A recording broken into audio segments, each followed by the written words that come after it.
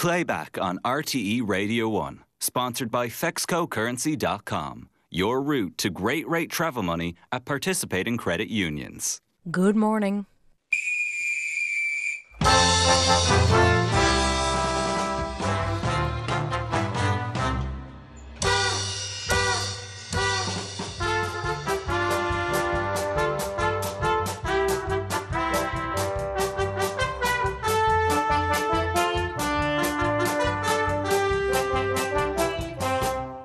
Evokes all sorts of feelings, doesn't it? That's the sound of summer. That is the sound of the Irish summer. And it's like controversies, getting out, freshly mown grass, melted 99, sun cream, and back in the day, Michael Lester appearing out of the television, and Joanne and Jackie and Des and other people have done it in recent years. It reminds me of being at home when you were at school, you know, and shh. The match is on. An opportunity, Kilkenny haven't got it away yet. Still there, down by the parallelogram. Who's looking to come away with it? TJ Reid has it. Reid pops the ball in the square. He's blown it up. The ball's in the net. The ball's in the net, but the referee blows it for a throw ball. Would you believe it? The ball ended up in the Wexford net, but he's given a free out for a throw ball by TJ Reid. 4:23 to 5:18. The amateur whistlers are out. It looks to be all over. Wexford are going to come out of it. Surely with their Leinster status intact, they do. It's all over. In the roar. Look what it means to Wexford. Unbelievable scenes. Unbelievable. 4:23, 5:18. I'm absolutely speechless. Des taken away. What a game of hurling. Get that man a cold compress and I'll lie down. That's Patrick Mulcahy on the Leinster hurling final, Wexford Kilkenny. And earlier, our Damien O'Mara with Claire on those sporting anthems synonymous with the whoosh of a slither going past your ear or the thwack of a tennis ball. All ahead of the Bank Holiday Monday special with the RTE Concert Orchestra. And this one, shorthand for so many Sundays. You could play that to somebody who's no interest in Gaelic games and straight away. And like, that's a fantastic piece of music. Jaeger Le Time by James Last. The programme which the orchestra are doing on Monday, we've got contributions from people who have a connection to some of these pieces of music. And to chat to, like, we're working downstairs and you say to people, how did we come to use that piece of music as the Sunday game? How has that become Yes, you're figuring out why the characteristics of that piece fit for sport. Because it fits brilliantly. Like, there's great energy to it. There's a couple of points at which the music climaxes that you can finish. Like, they only play 37 seconds of it at the start of the Sunday game. But talking to people... Yeah. It's, well, they tell me downstairs it's officially 40 seconds, but it fades after 37 seconds. I think if you said to most people who watch the Sunday game, how long is the theme tune at the start? Ah, sure, 2 minutes, 3 minutes. That's the exact conversation I had with a colleague downstairs this morning. It must be 90 seconds. It must be 2 minutes. So who did you talk to? Who were your colleagues that you spoke to? There is no more iconic feature of the Sunday game than Michael Lester, who anchored the programme for so many years. He gets, I think, a little bit frustrated when people like me in my early 40s tell him, sure, I grew up watching you on the Sunday game. So we've Joanne and Michael, both of whom it means tremendously different things. So Michael was the presenter of the programme when they adopted that theme tune. By pure chance, somebody in the office went, I really like this James Last piece of music. I think this might work. So my understanding, and certainly Michael's memory of it, is that they had kind of bounced around with various bits of music because there was various different presenters in the early days, and then when he took over, it means so much to them, and it has followed the two of them around. Joanne, obviously someone who would have grown up watching it like so many of the rest of us, and Michael, who was in the chair, who will still tell you when he goes to airports, when he goes to different venues, there are still people who will approach him and say, you'll never guess what my ringtone is. Damien with Claire, and that Concert Orchestra special, a real treat this Bank Holiday Monday. This week saw new 2022 census figures revealing Ireland in all its changes. A lot on this from many programmes, but we will go with environment correspondent George Lee on Morning Ireland. We're at 5.15 million and we're getting more diverse and we're also getting older. Well, what it tells us, firstly, I think, is that we've been underestimating the growth in the population. Obviously we're getting a little bit older. 38.8 is the average age in the country. So it's gone up a little bit over 6 years, by 1.4 years. And you can see that a lot of the growth in the population, it's in every single county. For the first time ever, the growth in the population, the dominant force has been inward migration. In nearly all counties, that has been the dominant force. An odd one or two where it has been natural increase, but every county has also had natural increase. And that's unusual insofar as that it's the first time in the first census where we have net inward migration into Ireland being bigger than natural growth in the population. So there's something attractive about Ireland, and I think that we should recognise that this isn't a bad place to live. And a lot of people will be pretty happy to come here despite us knocking ourselves all of the time. But what it does show is that there's greater growth in the eastern counties, that there's greater population pressures coming than we ever expected. And with all of these changes, how are we fixed in terms of our hospitals? One of the things which is striking is that the big bulk of population is the age of 40-42. It's moved up and up and up. It's getting older and older. It doesn't take long before those people reach retirement age. Health considerations, hospital needs, they all start to grow after that age. And so all hospitals, there are not enough services in the hospital system for what seems to be coming through, and particularly if we've underestimated the growth in the population. Yeah, like we say, it's fascinating stuff. And finally, if you feel that the race to the desk is getting earlier and earlier, sleeping in your suit and tie, you are not wrong. The number of people getting up earlier and earlier and earlier to get to work. You find that the number of people getting up before 6:30, hitting the road before 6:30 is up 25% or thereabouts. The number of people hitting the road for the next half hour is up nearly 50%. Right, so the people who get up early in the morning, there are a lot of them out there. It's a mad race to get to work. You can see that in the transport, you can see that in the congestion, you can see wherever people are going and travelling for their work. And on that, it is worth noting that wherever that traffic is, if you look at the population growth, and if we've underestimated it, and if it's all oriented towards the east part of the country, it really is important to go back and have a look and make sure that the development of the regional cities, apart from Dublin, is progressed. George Lee crunching those numbers for Morning Ireland. But something not covered in the census, but pretty much a given, our obsession with the weather. And on Thursday, the news that Evelyn Cusack of Met Éireann was retiring a biggie, which did not stop Gavin Jennings putting the thumbscrews on her.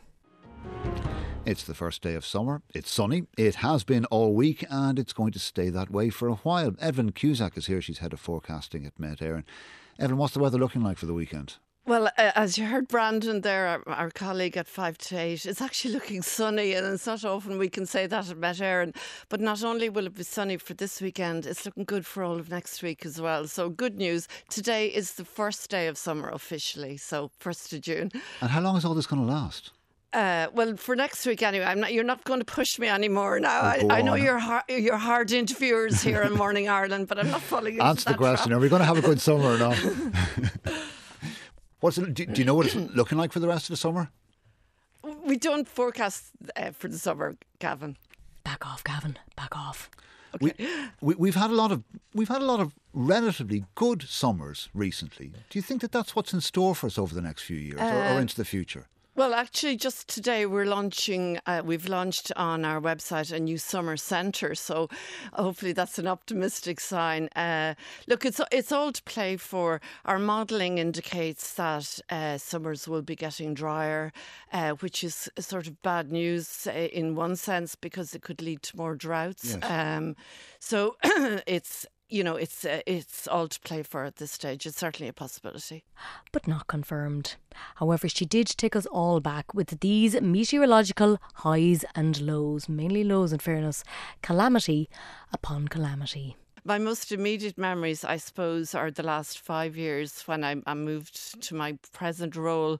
And it started off with a bang, really, with Hurricane Ophelia on the 16th of October in, 2017, and that was the first time we issued a status red for the whole country, and in fact Ireland closed down that day, and there was sort of uproar from the shops and everything, but little did we know what was to come, with COVID. So yes. that was really, as the late Queen said, that was the beginning of my annus horribilis in weather terms, because it started off with Ophelia, then we moved into February and we had the Beast from the east meets Emma on the 1st of March 2018. Said, okay, that's grand now, Evelyn, we'll all calm down. And in fact, it was followed by a beautiful summer in 2018. And unbelievably, we all met, Sean Hogan and all the lads, we all met in the NECG because there was a drought and there was a lot of fires, gorse fires, and we were literally afraid Bray was going to burn down. So we love fine weather, but that was a consequence. So that's grand now. We're settling in. And then we went to the ploughing championships in 2018.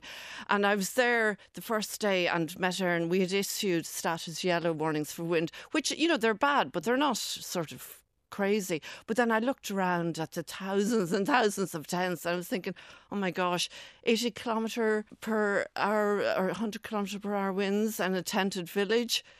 So I had to call Mrs. McHugh, and we had some very strong words. I had to stay overnight in Tullamore, and then at 6 a.m. I was collected to give a big briefing. I mean, it was very stressful, really, because it was flat, calm, and they were saying, you've closed down the ploughing, where's the wind? But thankfully, from my point of view, it whipped up, and, a lot of things were flattened, and, if they hadn't made that decision, it would have been very serious. So, fair dues. And given the yellow and red warnings we're all so fond of, are people a little bit, disgruntled, disappointed even, if it doesn't come to pass? As a forecaster, you want your forecast to work out, so you want the bad weather, but then of course you want the citizens to be safe and you don't want anyone injured. The last thing we want to do is sort of cry wolf, and that's the whole thing about naming storms. It's been very successful, but I'll throw this back at you. I mean, you guys go crazy the few days before we name storms because we appreciate the media spreading the word because we want to get our messaging out. We want to get our safety messaging. But, it's a forecast. It's very hard to predict impacts. So, if we name the storm 4 days ahead, it literally is a media storm, and then everybody is expecting Armageddon, and thankfully not every part of Ireland tends to get hit, so from that point of view, what are you on about? Sure, it was grand today, it was only a bit windy, so I feel like saying, oh, I'm sorry, your house wasn't blown down, but that's somebody saying that now. The great Evelyn Cusack on Morning Ireland. But if it is fine where you are, sit back and enjoy the sunshine. Or not. It's too hot, Ray. Give me a dry, cool day anytime. Jared in Clonakilty, lighten up. I said that it was a beautiful day to a lady yesterday, and her response was, we'll pay for it, Jared. I love every silver lining has a cloud in Ireland, isn't it? It's great. I love it. You just can't win. Back in a bit. Welcome back. How dare you say that? You and I have had our own conversations about organic farming. That is TD Michael Collins responding to being described as an organic farmer by the Minister of State of the Department of Agriculture, Pippa Hackett. And in the great annals of parliamentary insults, it might be a first.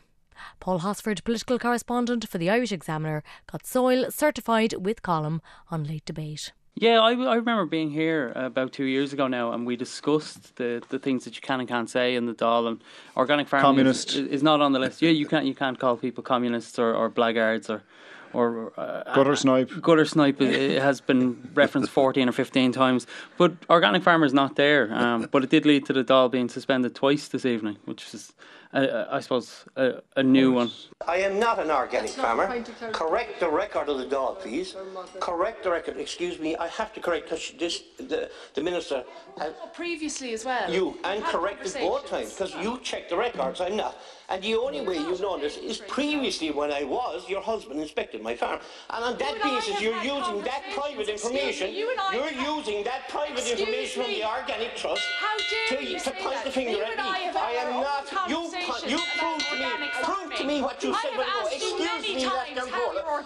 This lady has spread mistruths inside the stall. I have every right to question what has been a total mistruth inside the stall. Resume your seat for a Yes, minute. sir. Resume your seat. We're not going to have this interaction. You begged the indulgence of the Dáil to make a clarification. You've made that clarification. What you say? Yes or no? No, resume your seat. The minister can stand up inside. Resume your seat. Deputy. That they would have got no less down colour. I have to defend my colleague. I have to defend my colleague. Because you cannot have a situation where a person would use private information. Okay. You don't resume your seat. I'm going to suspend. No, but I have no. The minister can't use that private information. Okay. No. I'm going to say the Dáil is suspended. No. The minister. You're not. That's what you said. I was. I am not. The Dáil is suspended. The minister used private information. From the Dáil on Wednesday. With Claire, a discussion on calorie counts for menus in pubs and restaurants. But their focus then turned to portion size because, let's face it, we are a bit of a greedy guts. We do like more. She was joined by Dr. Donal O'Shea, HSE National Clinical Lead on Obesity, and Anthony Morrison, owner of Christie's Bar in Kilkenny. What's that tiny little thimble size thing you've brought in, Donal? This is all the way up from the O'Donnell farm in Cahir, and it's my sister-in-law's 1970s, her parents' wine glass. Mm-hmm. And it's tiny. If you got that at a dinner table, you'd take a look and say, is that really for wine or is it for sherry? I have a number of glasses here which are filled with a non-alcoholic substance. What I have here is a standard glass which is 107 mils. That is 1/7 of a bottle. Now that represents a standard unit. It looks, if you got that in a restaurant or in a bar, you might complain. You'd be unhappy with it, correct. Anthony, and yet it's the standard measure and it's about 85 kilocalories. Okay, so that is, when we're talking about standard units that you should have, that represents one of them. Anthony, do you know off the top of your head how many millilitres are in a standard glass of wine that you would serve? So we've large bottles, 750 ml, and we have the quarter bottles. So the quarter bottles will probably be our predominant seller. They're 187 ml. Mm-hmm. I have this here. That looks like a substantial glass of wine. So that's a quarter bottle. Yeah. And that would represent then close to 2 units, wouldn't it? This one here. Yes. Correct. 2 units in that. The next one I have here is a large glass of wine, which is 250 mils. That would constitute a quarter of a bottle. Now that's a very large glass of wine, isn't it? Yeah, that is a third of a. That's a third of a bottle. Yeah. It's a little more than the quarter bottle. I'll hand that over to you there as well, Donal. And then I have this old-fashioned champagne glass, which is 85 millilitres. Is that around about where we should be? Yeah. A lot of detail and measurement, but the main takeaway, we're glugging it out of wellies. And when it comes to supersizing, oh yes please. But this is symptomatic, Donal, of the problems that we find ourselves in when we all expect to get a great big glass of wine or a great big glass that is half filled with 2 units of alcohol as opposed to 1. Isn't that? And it's beside a dinner plate that is 2 inches in diameter, bigger than the dinner plates back in the 70s. Mm-hmm. So everything has got bigger. And there's this concept of portion disproportion, where we've completely lost sight of what was a serving. Go large. All the offers that are, the fast food companies are go large for an extra euro. But our perception of a measure or a serving has changed, because we look at your small glass from the 70s, which is what we're told a standard drink is now, today. Correct. We're looking at that and we're saying, that's not enough. Yeah. You send that back. Yeah, you would. Greedy little monsters that we are. And then later in the week, in a not entirely unrelated topic, Claire was joined by Minister for Health Stephen Donnelly, who had this to say on advertising for alcohol-free beers. I think it's quite cynical. I was at the Leinster match just a few weeks ago, and the shops you walked into had 0-0 everywhere. It was on the pitch. And the whole point of the alcohol advertising bans was to decouple that link, particularly for kids. There's a lot of kids at those matches or watching those matches. My own kids were at home watching that match. I don't want my kids, and parents do not want their children, watching these brilliant sports events with alcohol advertising on the pitch. I believe, rightly or wrongly, that it is a way of advertising that may be still compliant with the legislation, but is certainly not in the spirit, in my opinion, of the legislation. So they're surreptitiously advertising their full alcohol brands. Well, certainly what I can say is I don't think what's happening is acceptable, and I'm taking advice on what we do about it. Are their days numbered? Well, fast forward to drive time and a debate on exactly that, with Sarah Cormac-Healy, Director of Drinks Ireland, and Dr. Sheila Gilheany, CEO of Alcohol Action Ireland. Sheila tweeted pictures earlier, I don't know if you saw it, but she did, of the Heineken Cup, Champions Cup final. I have pictures of it up here on my screen of what she tweeted.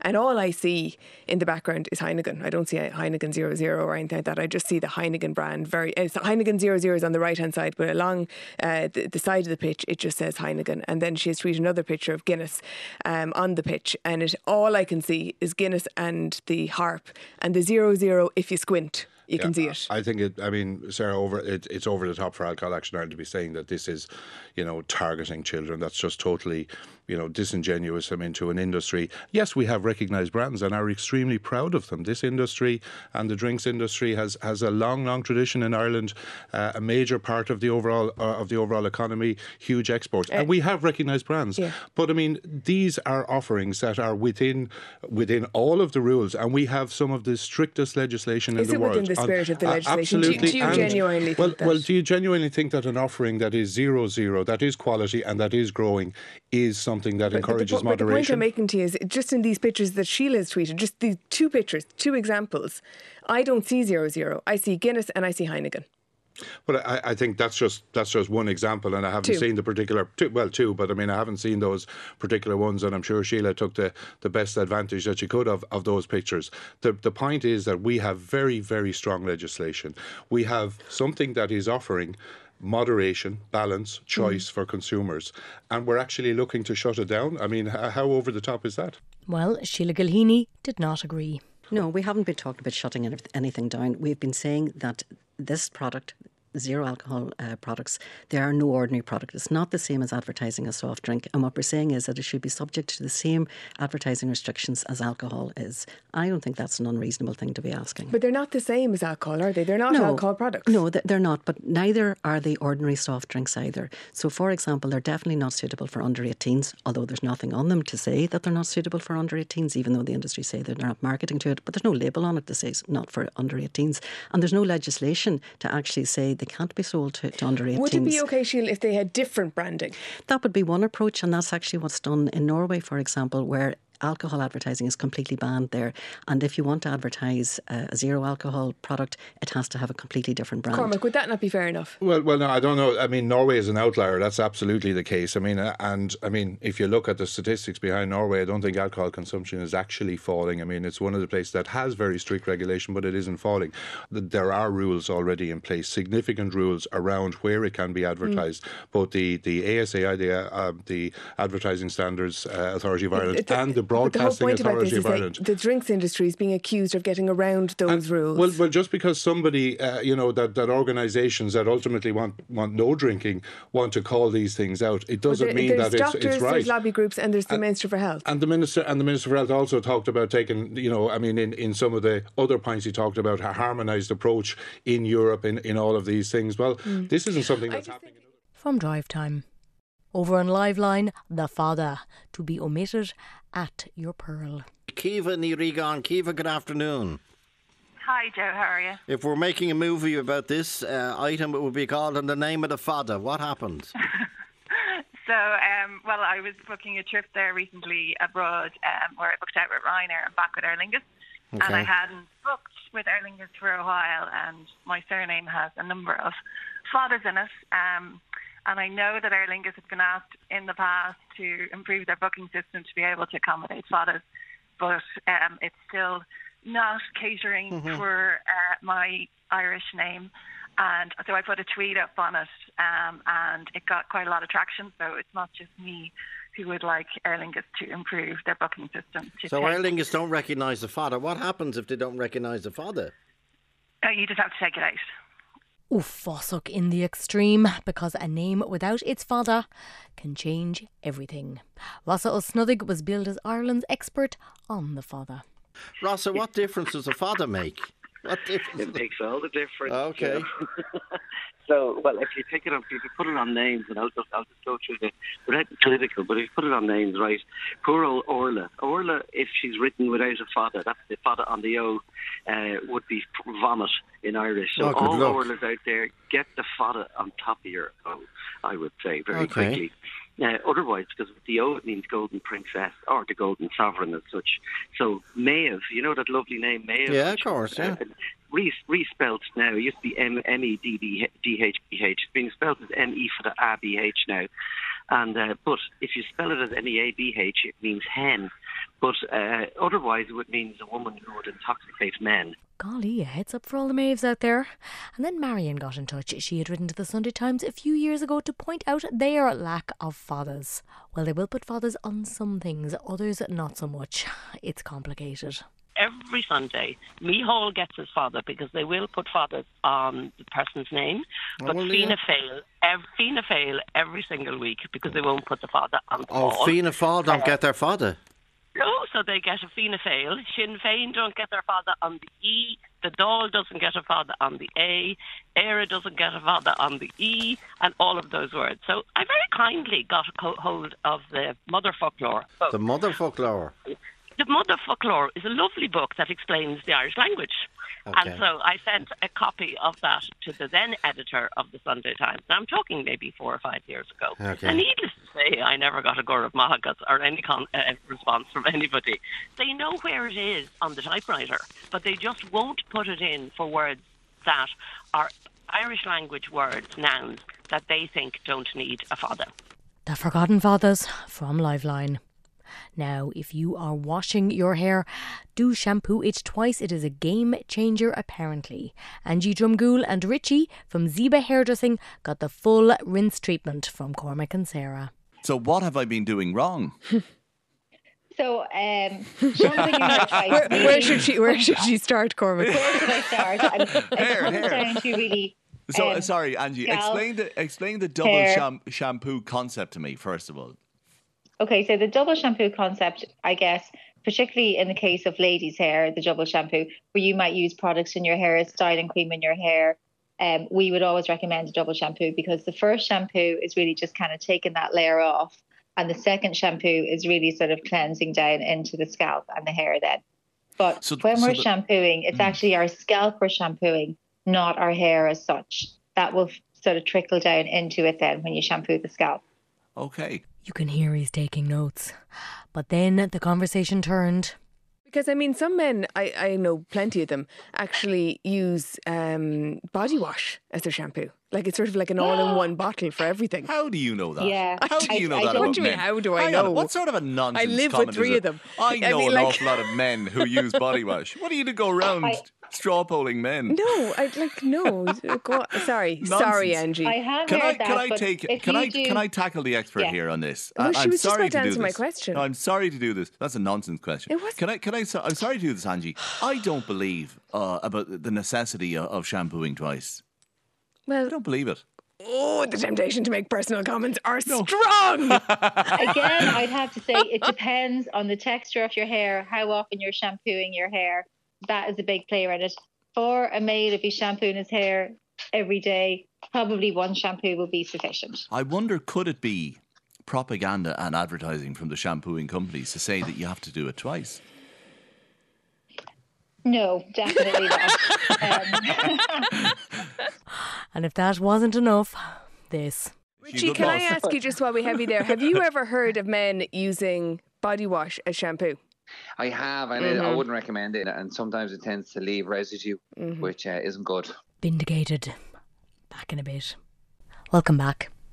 What do you think of when you hear AI? Is it the algorithm or something else? Oliver, parlour makes you think of milking cows. I'm the same with AI. Yes, this is me too. I think of artificial insemination when I hear it. This is true. All the artificial intelligence going on. I'm just hearing AI. All I know about is the AI man. Sorry, I finished the text. The vet is calling to us today in County Meath, says Bernadette. Yeah, when we were kids, Bernadette, the AI man would come, and we were fascinated with the AI man because parents would start whispering about the AI man is coming today.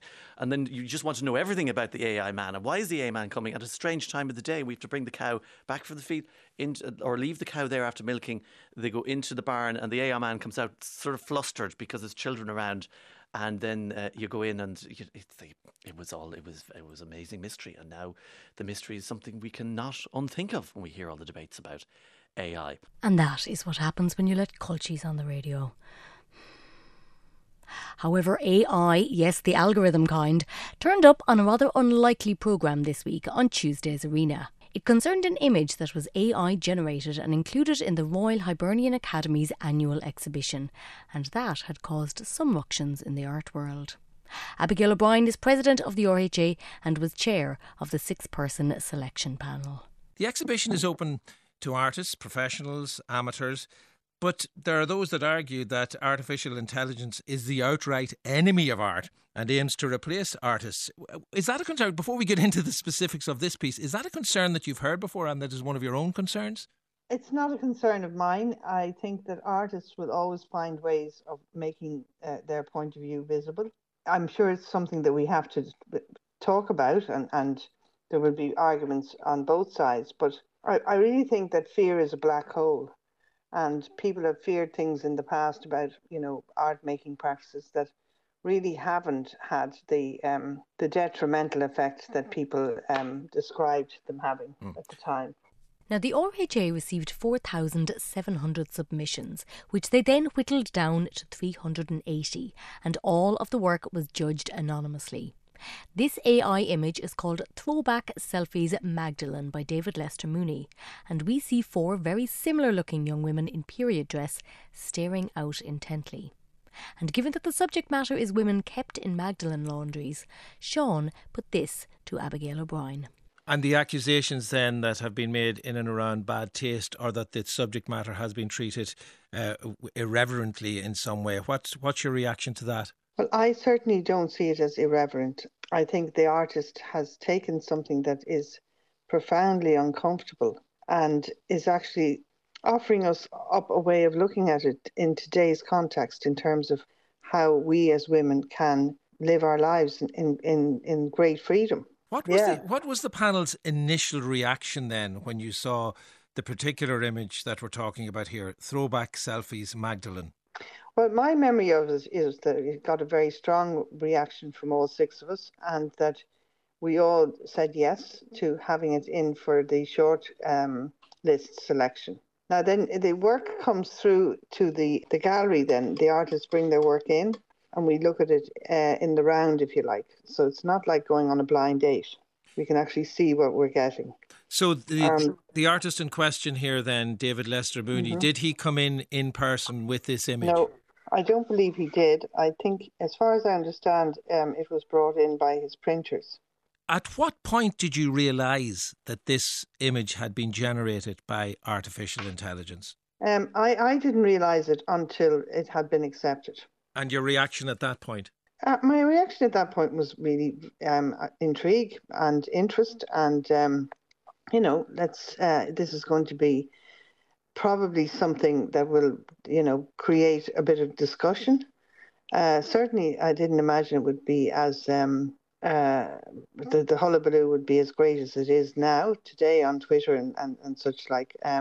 But yeah, I mean, this is the future, isn't it? AI is coming. We can't stop it. No matter who wants to protest against it, it's here. Abigail O'Brien of the RHA with Sean on Arena. Worth heading along, checking it out yourself.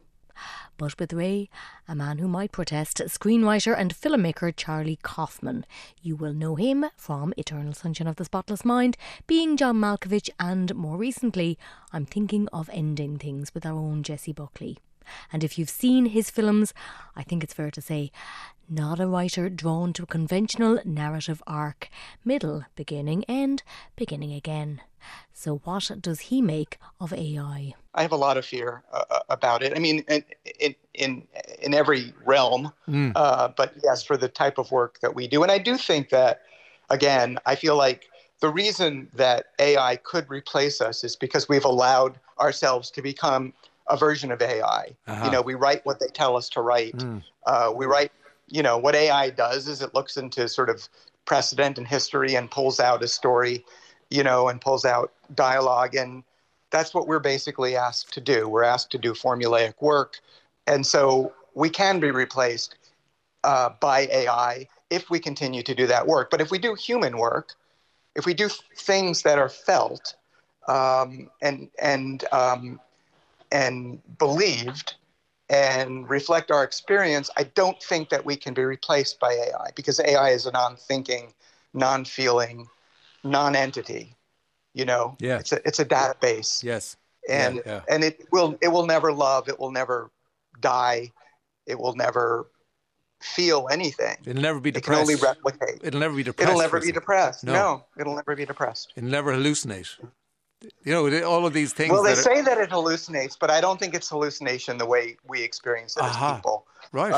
But yeah, I don't think, because it's not a living being.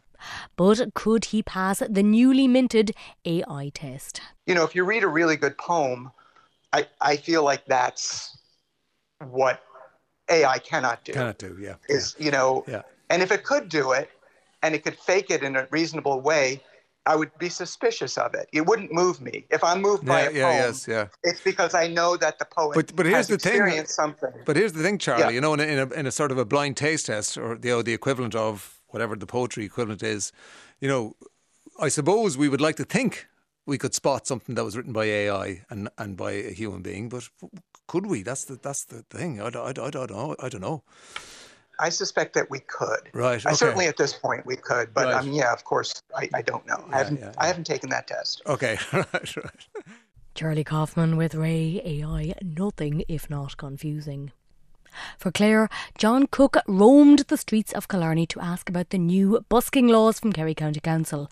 Noisy amps, no sir. Late night sing-songs, I'm afraid not. And Wonderwall on repeat. Broaden that repertoire, boys.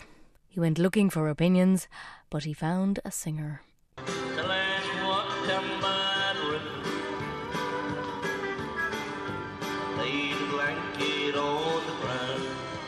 I'm from Tipperary and I love listening to the Busters in Killarney, because we love Killarney. We were down to see Marco last night and I sit forever listening to that man. My favourite song is... Go on, tell me. Give me a bar of it. I can't think of it now. Oh my God, tonight. I'll be back to you in a second. They're bringing in permits, that they don't play too many repetitive songs, that they don't use any foul language. What do you think? Well, fair enough, no foul language, but he's doing no harm there. It's nice to hear the music in the street on a fine day. It's a part of what we are. Come to Killarney and listen to people singing along the streets. It's been there for years. No, leave them well enough alone. Did that song come back to you yet? An appropriate song for that man. Don't look so sad. I know it's over, but life goes on, and this old world will keep on turning. Lay your head upon my pillow. Hold your warm. Now that'll do. I can be a man to put my arm around another man's wife. What you do with another man's wife now is none of my business. But come here, you're going to need a permit if you're busking like that, okay? Thank you. Beautiful voice, in fairness. On Friday, Oliver Callan met Tommy Tiernan. But which Tommy will show up this morning? Will it be the Tommy for the marquee, the loud Tommy, or will it be the kind of quiet Tommy from the chat show? Fast forward 20 minutes, he got his answer. It's still last night as far as I'm concerned. Is it? Why? What was last night? Well, it's just that the shape of my day would be different when you're gigging at night. Yeah. So showtime is first thing in the morning. And now is last thing at night. So I'll be heading for a snooze after this. Nighttime is first time in the morning. So do you so you're having breakfast then before the show? Because you have to be on. You have to be at your most fluent and coherent at 9 o'clock in the evening. You have to be full of buzzes, and your mind has to be, all your synapses have to be firing at that hour of the evening. So now I'm a bit sleepy. So that's great. As he inches a double espresso towards him. Now, believe it or not, this is the first time these two have met. Almost. This is the first time we met, although we did bump into each other in an apple green once, and it was kind of an embarrassed nod. I just think both of us, or just from well, that's my recollection. I think we comedians do tend to hang out in Applegreens a good bit. Is that fair to say? The ones that seem to be. No, I've kind of left that scene. Yeah, demograph behind. Where do I hang out? I've moved on to laybys. Okay, can you describe? Can you describe the laybys? Because just kind of stony ones. No, do you know when you're driving on the motorway at night and you see two cars pulled into a lay-by and you go, what are they at? Well, I'm usually in one of them cars just having a snooze. There's probably some kind of urban word for that. Yeah, there is. Yeah, of course there is. I was having a snooze guard. Yeah. There's something very sleazy about even the word lay-by, isn't there? Is there something very... Yeah, I suppose years ago when we were growing up, if a lay-by opened in the county, you'd go there on holiday. Dad would pull in. Yeah, he says, okay. Now they go on holidays to the big petrol stations that have everything in it. I remember one time I was doing a show somewhere in East Galway, and I can't remember exactly where it was, but the only way I knew of getting home was by going back onto the motorway. And my way onto the motorway was the plaza, the new kind of... Supermax Plaza. And I said to this fella, how do I get back onto the motorway? He says, open the window and follow the smell of chips. That's what motorways are like in this country. Now they talked about walking to gigs, drinking, not drinking, playing small rooms, playing massive stadiums, and Tommy's recent tour in America. He loved it. The crowds were different. In New York, Boston and Chicago, you're talking to people who've been in the States for 30 or 40 years. Hardcore Irish Americans in their 40s, 50s and 60s. And there's an edge to them. Okay? In Toronto, a bunch of lick arses. So it's completely different. In Toronto, it's the young Irish who want to be successful. Very good. And they love the rules and control of America and Canada. Oh, harsh. Now Oliver is about to tread the boards, darling. Tommy, an old hand. Now, you're going acting soon? I've agreed to do this, and because you did a John B. Keane play. Yeah, I did. Yeah, I'm the matchmaker in the Gaiety for five performances. Now you're going to have to age up. Can you see? I'm trying to grow. grow a sweet-looking face. Can you see my pathetic-looking stubble? No, you have to grey up. Well, you do characters. Get haggard. I think because they were so desperate, they just said, "Oh no, he can do a couple of voices. We need that." Don't be talking yourself down now like that. I always find the key to acting is the size of the gesture. So we're all acting all the time anyway. Yeah. You wake up in the morning and you're yourself for about 20 seconds, and then you have to act like a husband, and then you have to act like a father. And then you have to, act like whatever. And so with acting, I always think it's the size of the gesture. So there are, for example, when you're acting on television, you should never, under any circumstances, move your eyebrows. Really? The best actors, they're still from there up. Never. It's an excellent tip. But in the Gaiety, if you're doing a John B. Keane show, they'd be hopping. The eyebrows would be hopping. Yeah.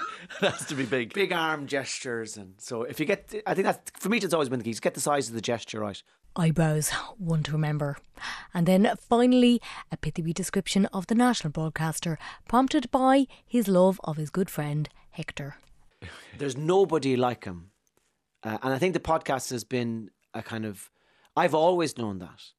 But he wouldn't get an opportunity to tell the stories that he does on the podcast anywhere else. Yeah, he constricted it in a place like this. Yeah, and he's in RTE when he had the show. And RTE treated him very well. They cut him off at his prime, which is, if you want to treat someone badly, you just keep giving them shows. As a fella said to me, RTE is a cross between the KGB and CIE.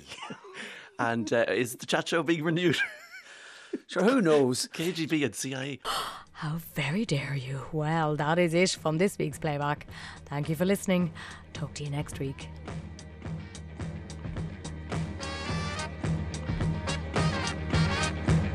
When I stay in the shoes now, I'll hold building scene in a whole red maybe get the color boss dying.